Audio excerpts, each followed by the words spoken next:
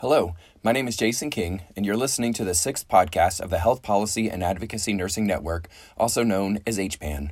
The second half of the Indiana legislative session for 2019 began on March 4th. Now the work of the committees has begun for the second half of the session.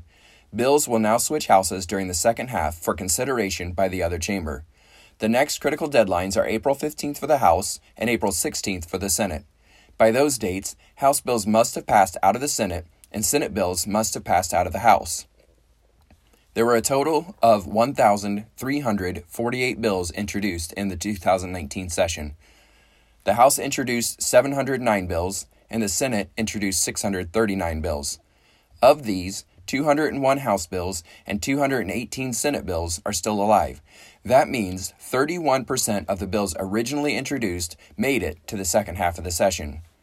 In this podcast, I'd like to give you an update on what to expect for the rest of the session, but make sure that you listen all the way to the end because I want to introduce you to an awesome app that I just learned about. Two bills that made it out of the first session are related to the Nurse Licensure Compact. We know that the compact will enable nurses to practice in person or provide telenursing services to patients located across the country without having to obtain additional licenses. Indiana nurses would then be able to practice here at home while also serving patients in other compact states. The compact makes practicing across state borders affordable and convenient. For instance, Kentucky is a compact state. If Indiana becomes part of the compact, nurses who live in Kentucky would be able to easily practice in Indiana without getting an extra license. Additionally, if a nurse treats a patient who lives in Kentucky but seeks health care in Indiana, the nurse can easily follow up with that patient through telenursing once the patient returns home. The House version of the Nurse Licensure Compact will be heard on March 20th at 9 a.m. in the Senate Health and Provider Services Committee. It looks like they plan to amend the $25 fee into the House version as well in order to keep it from being recommitted to appropriations. Just as a reminder, the Appropriations Committee has control over all of the discretionary spending legislation in the Senate. This is where the previous bill was sent before it finally passed out of the Senate. If amended, both bills would then be similar in language, which appears to be the best compromise to assure a smooth path to the governor's desk. Senate Bill 394, which addresses Advanced Practice Registered Nurses, or APRNs, provides that an APRN who is authorized to prescribe and who has previously operated under an agreement with a practitioner for at least 3 years may operate without a practice agreement if certain conditions are met. An amendment proposed by the Indiana State Medical Association would change the transition period from 3 years to 10,000 hours, which would be the equivalent to 5 years. Secondly, the amendment proposes that the APRN be with a physician who routinely practices with a specified patient population included in the practice area within the category for which the APRN is certified and licensed. So what this means is that the ISMA would like to change the wording of the proposed bill to extend the 3-year phase, adding 2 more years for a total of 5 years.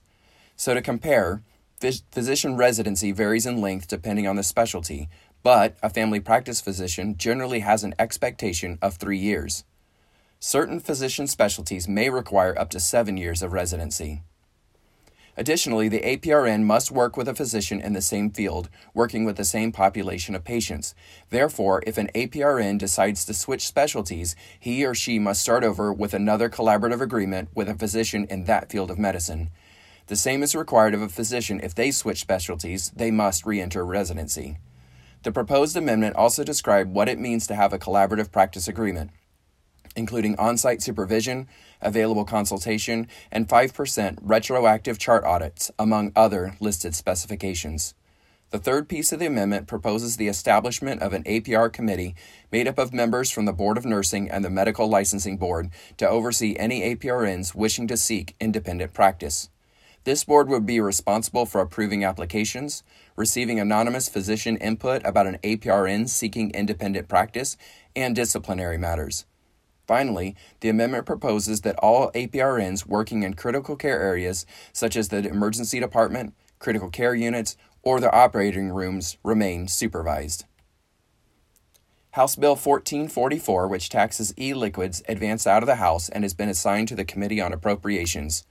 Early indications are that the Senate is interested in hearing this bill and changing the taxing structure so that e-liquid vaping products are taxed in the same way to traditional tobacco products. Namely, advocates are stressing that these products should be taxed at 24% of wholesale cost, creating parity with traditional tobacco products. This is your opportunity to show support for Senate Bill 12, the Bias Crimes Bill, and request that the House reinstate the list of enumerated characteristics. You may hear the word enumerated mentioned when it comes to this bill. It simply means that the protected classes are listed out individually. As you know, on Senate third reading, the bill was struck of its list of characteristics and instead gives judges broad authority to consider bias when sentencing. However, there are those in the judicial community that are arguing that a law has listed classes is essential to withstand constitutional muster when it comes to criminal sentencing. Constitutional muster refers to the ability of the law to be upheld by the Constitution. There is still time for the House to reinstate the list of protected classes and produce a real bias crime bill that leaves no Hoosier left behind, but we need your help to do so. This is a culture-changing bill for all citizens of Indiana. It promotes group and individual value and allows no tolerance for hate crimes and discrimination. Our leaders in the House must hear from you on why a list of characteristics is critical to passing an effective and enforceable bias crimes law.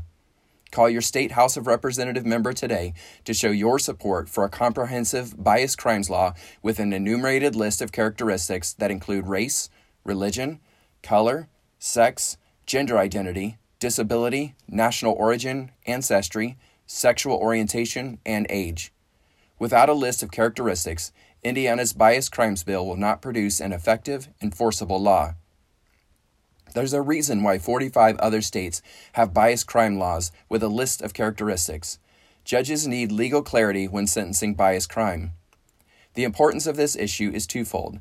Number one, it allows us to attract and or retain diverse talent.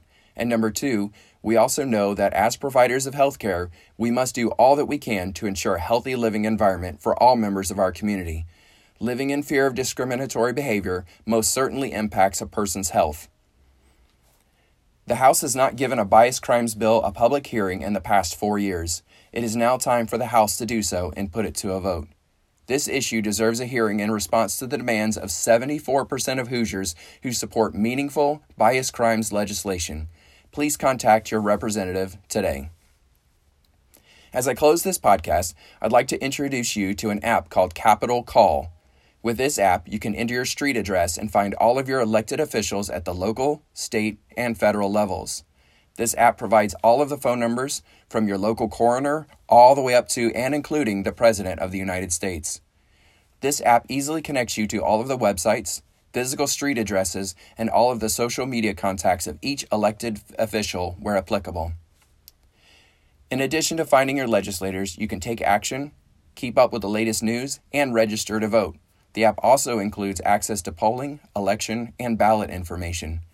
Again, download the Capital Call app so you can stay informed and take action whenever needed. Remember to also visit the website for the Indiana General Assembly, which is www.iga.in.gov, to find your legislators, stay up to date on Indiana's latest bills, and watch live stream video of the committees and chairs. I'm excited about all the feedback I'm receiving from these podcasts. If you want to advocate but do not know how to begin or want help, please contact me at jking@iuhealth.org and I will walk you through the process. Let me know what else you'd like to hear. I hope that you're not only listening, but also contacting your legislators to show your support or opposition to these bills. You can now go to your favorite podcast platforms such as Apple Podcasts, Google Podcasts, Breaker, Radio Public, Pocket Cast, and Spotify to subscribe. I will continue to update you on Indiana legislation as we move through the second half of the session. You can follow me on Twitter at jking_IUH or email me at jking@iuhealth.org. As a unified team, together, we can lead the transformation of healthcare through quality, innovation in education, and make Indiana one of the nation's healthiest states.